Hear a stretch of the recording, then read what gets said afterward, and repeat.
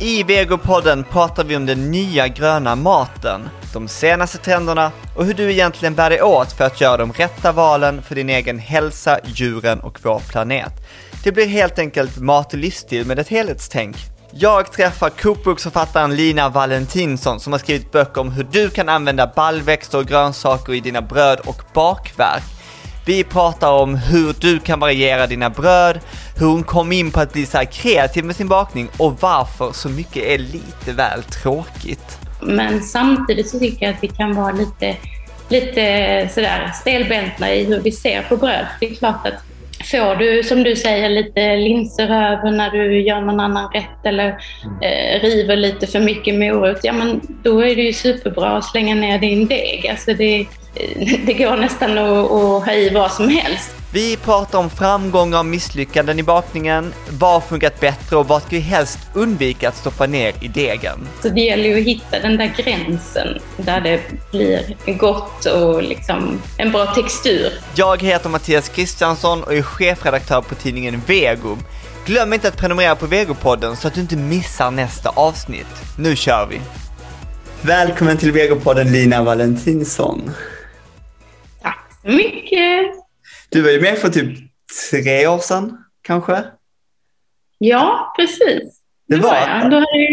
Då hade jag precis kommit ut med min bok Baka med bönor. Ja, som är sjukt. Alla dina böcker, du fick mig att börja grodda, du fick mig att börja baka med bönor och jag tycker det är bara, jag vet inte, det är så kul.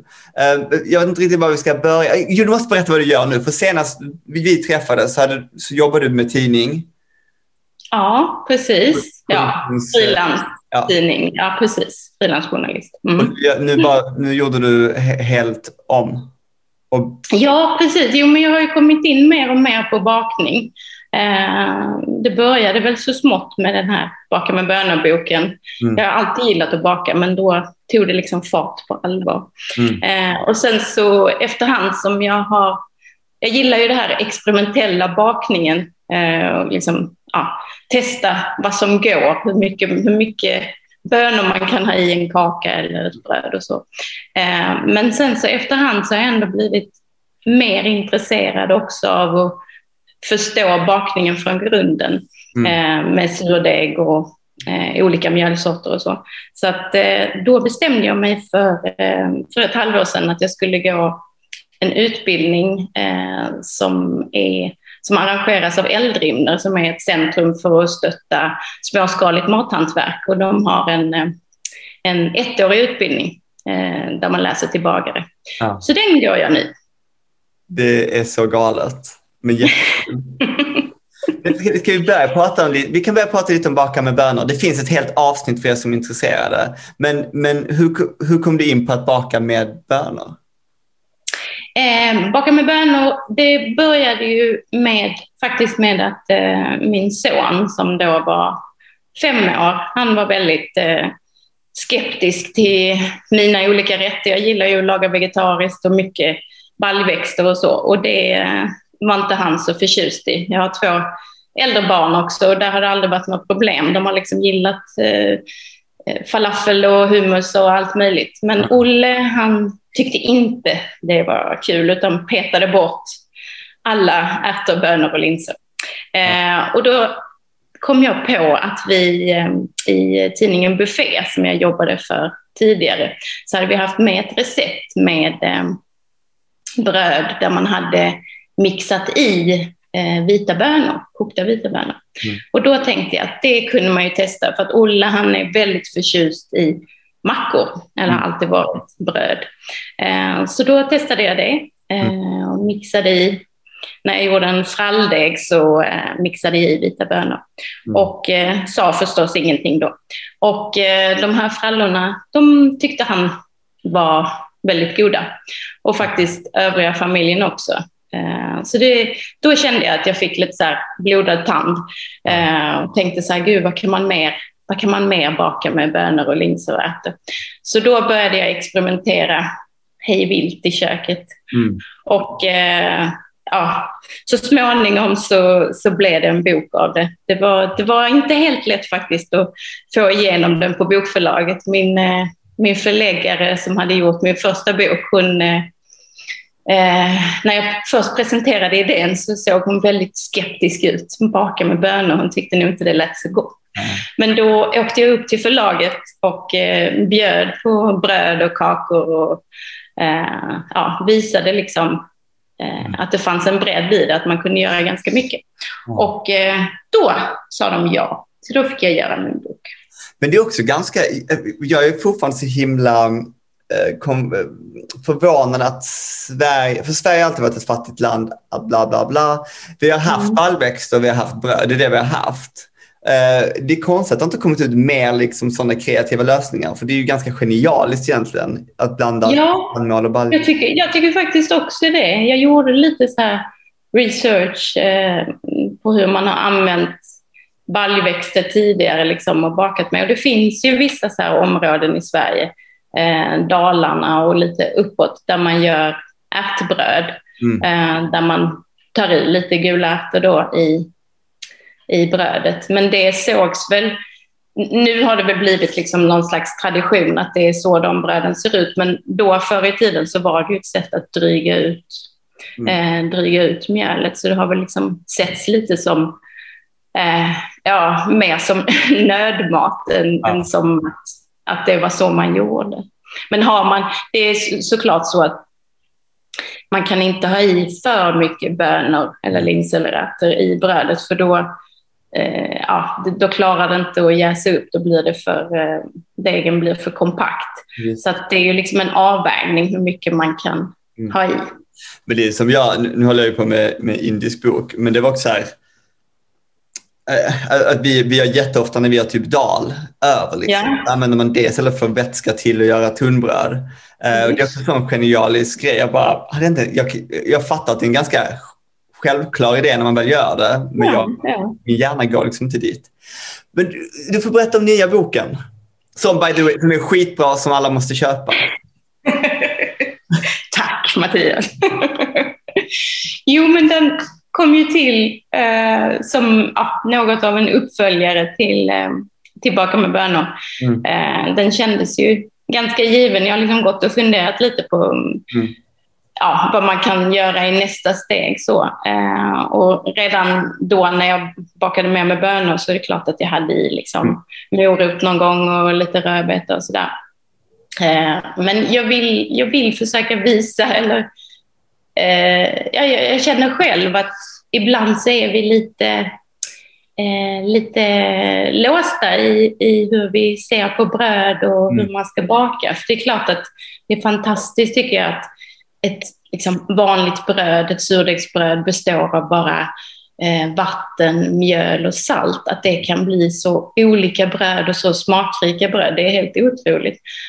Så det tycker jag är väldigt roligt att baka, den slags bröd också. Men samtidigt så tycker jag att vi kan vara lite sådär stelbentna i hur vi ser på bröd. För det är klart att får du, som du säger, lite linser över när du gör någon annan rätt, eller river lite för mycket morot, men då är det ju superbra att slänga ner din deg. Alltså det går nästan att ha i vad som helst, och det kommer ändå bli ett bra bröd eller goda frallor. Så att jag tänker att jag vill försöka få läsarna att tänka till att vara liksom lite friare i sin tanke kring bröd. För jag funderar på det också, för att folk verkar så rädda, och jag vet inte om det är för att man skriver ju själv recept, och så är det så många som inte ens vågar avvika från det. Vad händer om jag inte har liksom det där hemma? Jag vill ta något annat, men folk... Ja, precis. Men vad känner du själv? Finns det några... Okej, vänta, jag har först en annan fråga. För det är jättefina bilder, och alltså jättegott ut. Är färgerna så intensiva? För det är så... Vad roligt att du säger det, för jag tycker nu snarast att när jag hade idén först på boken, så hade jag liksom i mitt huvud, så såg jag framför mig hur det skulle vara så här färgexplosioner, alltså verkligen så här rosa, grönt, orange, alltså verkligen. Så att jag tycker nu snarast att den blev liksom inte så super färgglad som jag hade tänkt. För det är ju så att när man bakar med grönsaker då, om man vill få fram den rosa färgen, så är det självklart att då har man ju rödbeta. Och degarna blir ju helt fantastiska. Alltså de blir verkligen så här chockrosa och spenatgrön och intensivt orange av pumpa eller morot. Så. Men mycket av det där försvinner ju i ugnen faktiskt. Så att jag kände nog snarast att jag tycker jag hade velat ha ännu lite mer färg. Men det är ju kul att du tycker att det ändå är så. Jag förstår, det är väldigt så här, det är något så här barnsligt kul och se röd i annan färg. Och plus att det känns, vad ska man säga, det bara känns så här, det är bara en sån härlig känsla att ta tillvara på grejer. Liksom. Det är lite den känslan man får också. Men finns det några, vad ska man säga? Ska vi börja med om det finns några fördelar med att baka med grönsaker? Liksom, hur annorlunda är det? Ja, jag skulle ju ljuga om jag påstod att bröden blir så här, du kommer att äta så mycket mer eller få i dig så himla mycket mer grönsaker för att du börjar baka med grönsaker. Så är det förstås inte. Men jag tänker ju lite så här, många bäckar små. Alltså lite här och lite där. Och man tar ju kanske, man äter bröd på frukosten, så kanske man tar något på lunchen. Man kanske tar en knäckemacka på eftermiddagen och en kvällsmacka. Alltså många människor äter ju bröd ganska ofta. Så kan man göra några av sina bröd lite nyttigare, så är det kanske inte fel. Vad var din fråga förresten? Var det om det? Ja, men du var inne på det. Jag tänker också att det är lite samma effekt som jag började juica lite nu igen, vilket jag gjorde i typ 2 dagar sedan, insåg hur mycket svinn det bara blir så mycket över. Men det får ändå igång den här tanken att nu ska jag få in mer grönsaker i min vardag. Så att ha grönsaker i brödet kanske ändrar andra vanor också. Precis, och det är ju perfekt om du juicar den där resterna som du får. Det är ju jättebra att använda i bröd. Det är ju, alltså, istället för att ta bara rivna rödbetor, så går det ju precis lika bra att ta de här resterna. Och de kan man ju frysa in också om man vill vara väldigt präktig och använda och baka med sig. Men du sa att det går att använda nästan vad som helst. Men vad är enklast att börja med? Vilka grönsaker? Ja, men det är ju, alltså, jag har ju ändå, moroten är min stora favorit, förutom ärtebönor och linser förstås. Men jag tycker morot är en sån bra grönsak. Den är liksom söt och god, den ger mycket färg, den är billig. Alltså, det är lätt att hitta ekologisk svensk. Jag tycker morötter är väldigt bra till mycket. Och man kan ju använda både liksom bara rivna, eller så kan man ju koka dem och mixa. Då får man ju ut lite mer färg om man gör det. Så att, jag tycker morötter är bra. Och överhuvudtaget alla rotfrukter är bra. För de innehåller ju inte så mycket vätska. Om man tänker andra grönsaker som är väldigt vattniga eller innehåller stor mängd vatten, så får man ju justera mer på hur mycket degvätska man har i. Men rotfrukterna kan man ju mer eller mindre slänga i degen och det blir bra. Du behöver liksom inte ta bort vare sig vätska eller mjöl, utan om du inte har allt för mycket då så funkar det jättebra. Sen har jag provat en del med olika kolväxter, alltså kålrot och vad är det mer? Alltså vitkål och så rödkål. Men det vill jag liksom inte riktigt rekommendera, för man får ändå den här lite kåliga doften som inte är så himla kul. Det går jättebra med grönkål. Det sätter liksom bara smak och färg. Men de här riktigt kåliga grönsakerna... Man får para dem med en kål i soppa eller gryta eller något. Ja, det är en bra idé. Ja. Men ger grönsakerna mycket smak? Nej, det tycker jag nog inte. Det är nog mer färg. Ja, men alltså lite sötma förstås. Och så lite nyttigheter.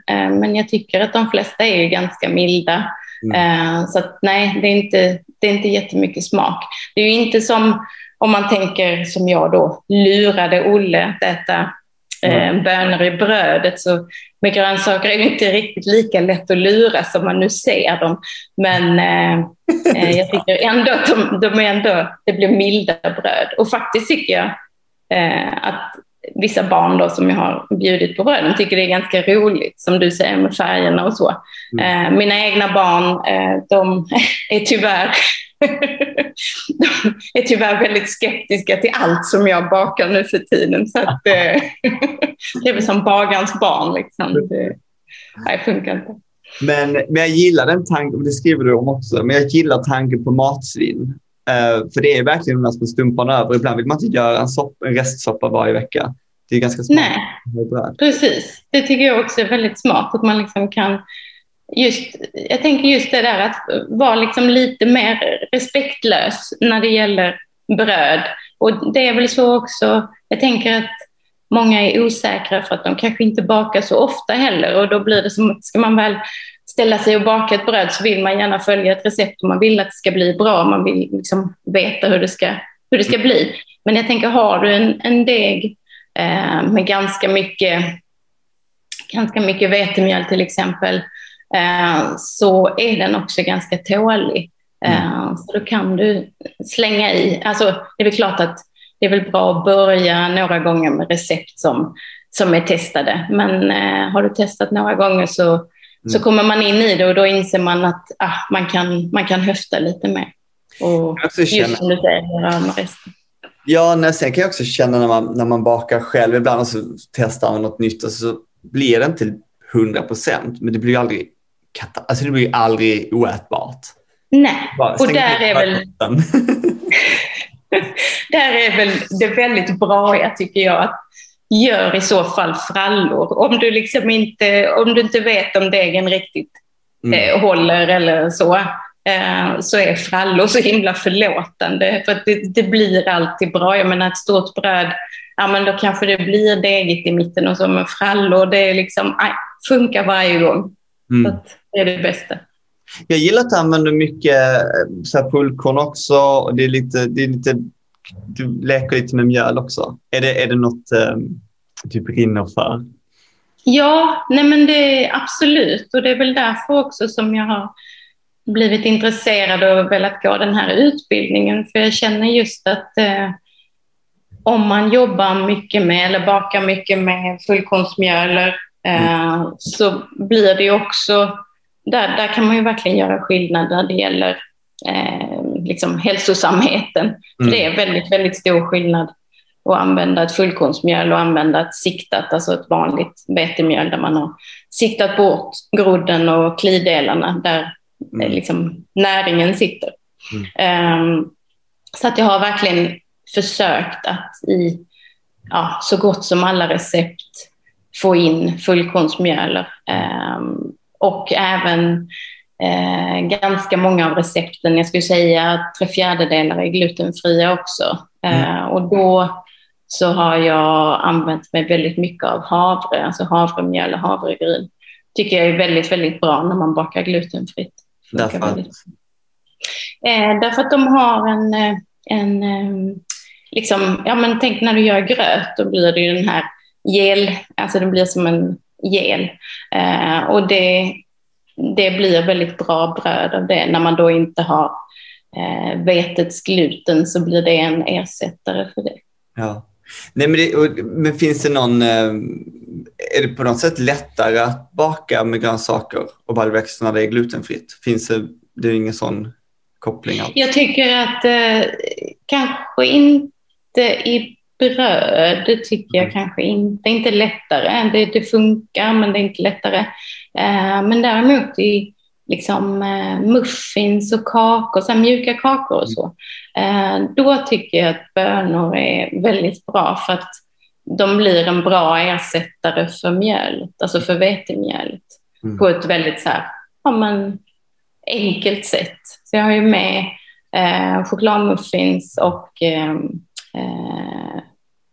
en ljus, alltså blåbärsmuffins. Och då är blåbärsmuffinsen är bakade med havre och bönor. Och det funkar jättebra. Och chokladmuffinsen med svarta bönor. Det tycker jag det är fantastiskt. Ja, det är något, jag vet inte varför. Jag älskar glutenfri bakning för jag tycker att det är så här, finns en nördighet i det. Och det känns så här extra kul på något sätt. Alltså nu tycker jag, så här, jag älskar fullkorn och jag älskar glutenfritt. För det känns som att tar man tillvara på mycket. Dels tar tillvara på, eller använder spannmål på ett sätt som är lite bortglömt. Och sen så...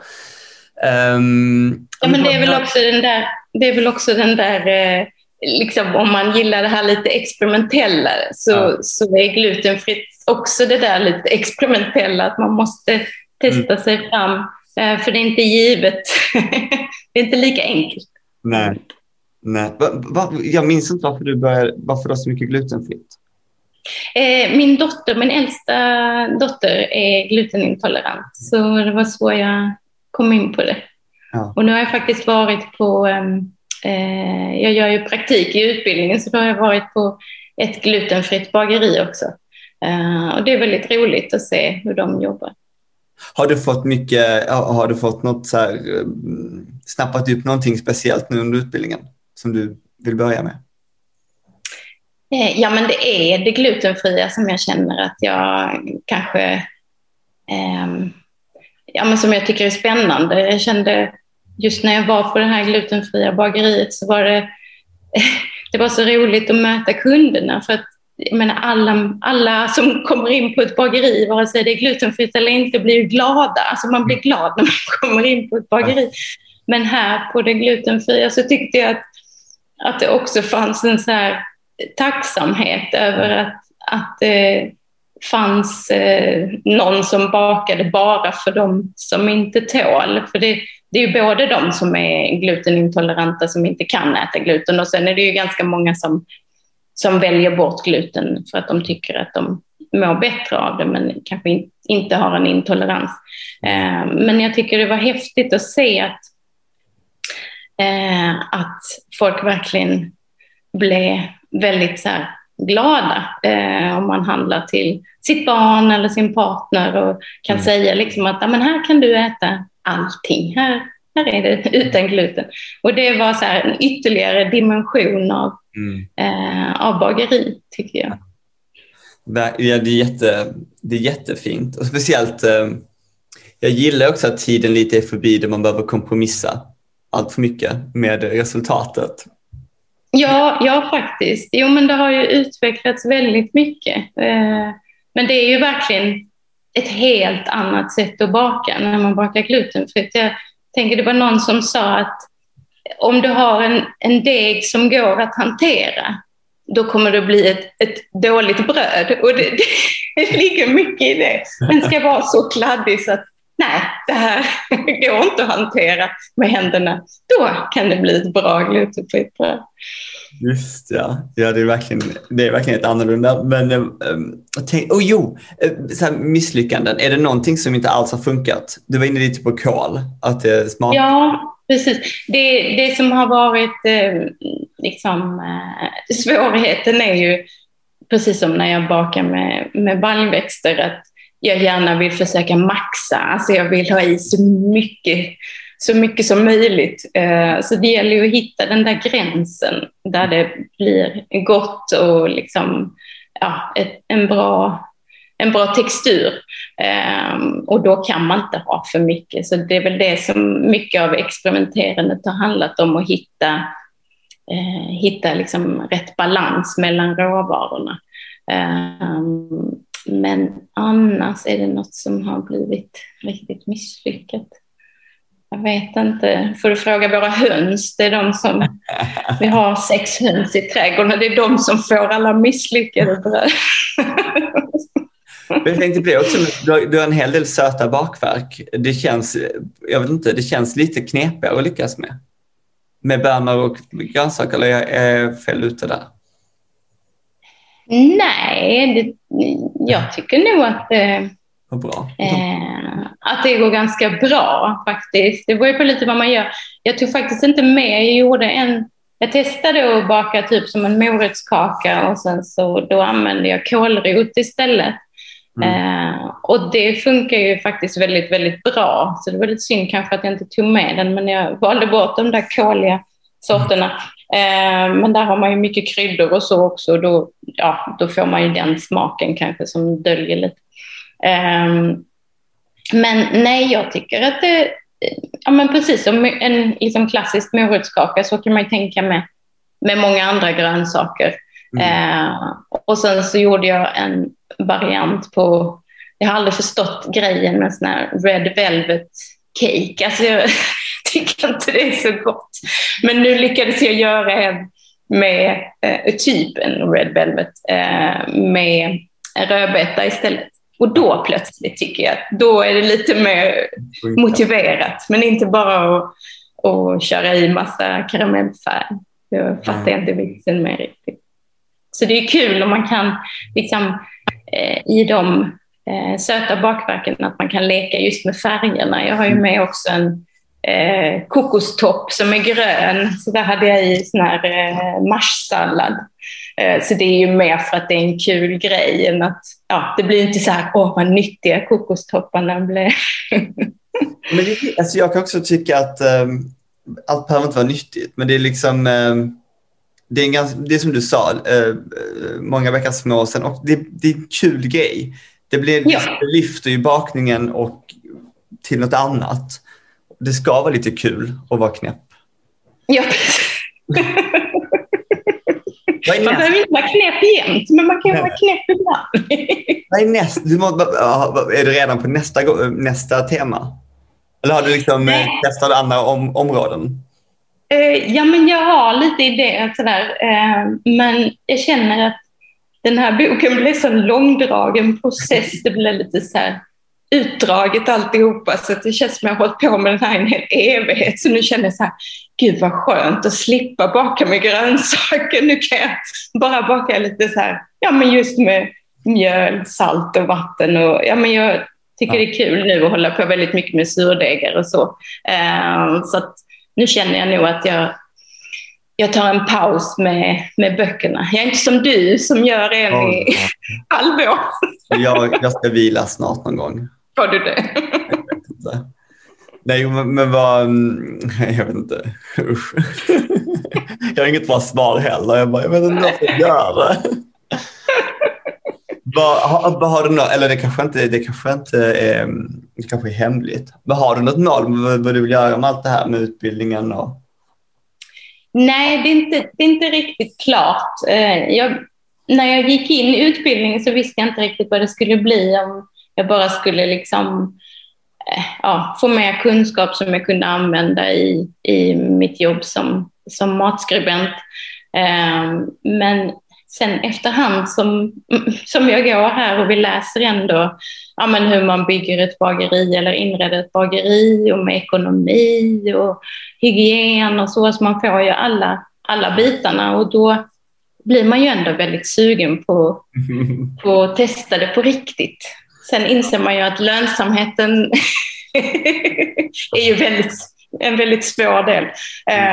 Men så att det gror ju lite en tanke på att kanske göra något bageriartat. Men jag är inte riktigt där än. Nej.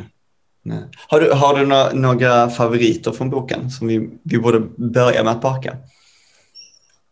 Då kan jag tänka mig, om man vill ha något så här super enkelt, så har jag morotsfrallor som jag kallar klickvänliga morotsfrallor.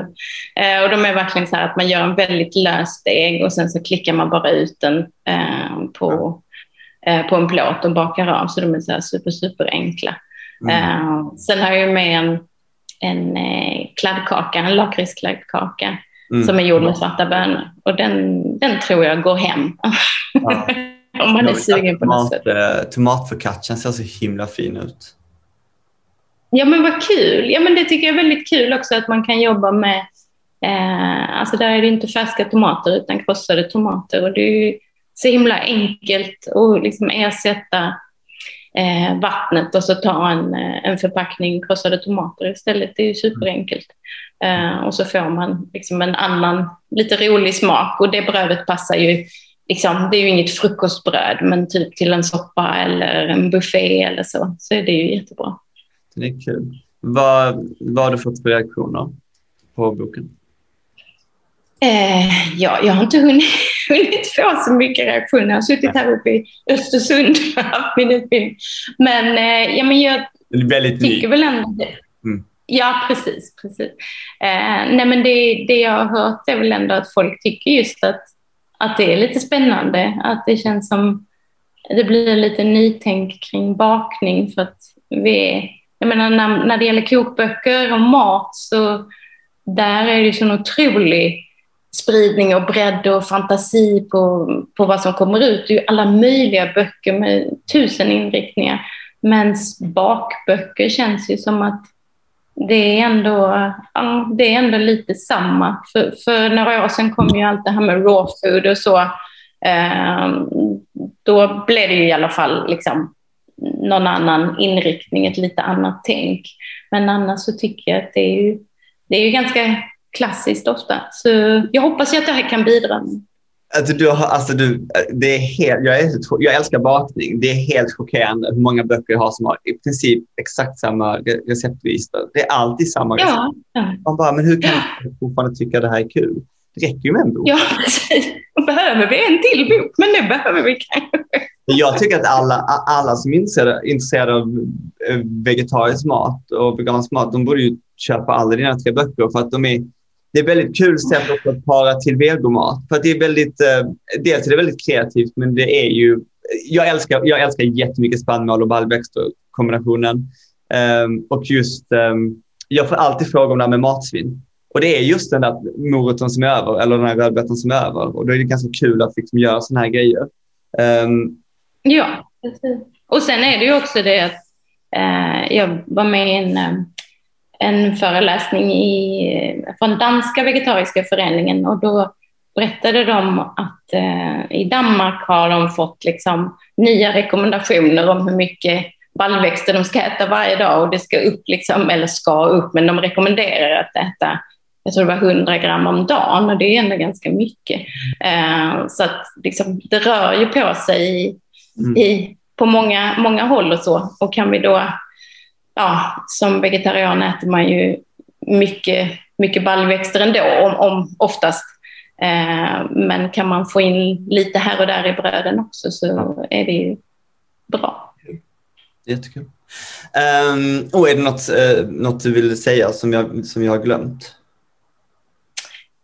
Har du glömt något? Nej, bara att i början så följ gärna recepten liksom de första gångerna, och sen är det bara att experimentera hej vilt.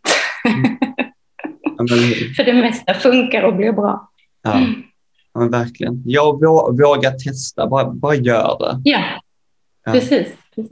Jag brukar alltid avsluta med att fråga, vilket är ditt starkaste matminne? Om du har något. Oj, det finns så himla många. Oj, är det sant? Folk har så himla svårt att... Ja. Vad sa du? Folk har så svårt att komma på någonting, men det är kanske för att man har många. Ja. Gud vad svårt. Det är Nej, men jag tror om man ska ta något kopplat till boken, alltså som då blir som ett ganska nära minne, så var det att jag åt ett knäckebröd, ett fröknäcke på ett café som jag tyckte var så himla gott. Det var med tranbär i. Och sen så satt jag liksom och funderade bara så här, men det här, för då höll jag på att utveckla recepten till boken, och så blev jag så här, gud, det här måste jag ha med på ett eller annat sätt.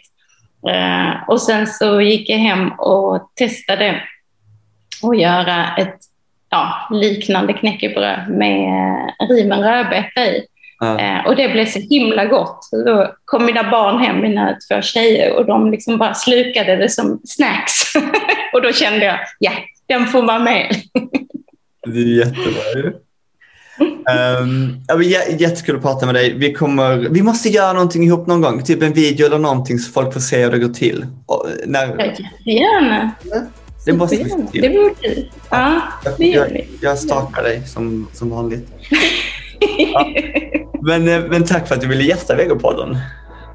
Jättekul att vara med. Tack så mycket. Vegopodden finns där poddar finns. Lyssna gärna på våra andra inspirerande, tänkvärda, roliga och intressanta avsnitt om grön mat och livsstil. Du har väl inte missat tidningen Vego, Sveriges största och första helt vegetariska mattidning. Vi blandar alltid enkel vardagsmat med rolig festmat, nya produkter, intressanta reportage, inspirerande personer och mycket mer. Lösnummer, det hittar du i butik eller så prenumererar du till specialpris på vegomagasinet.se.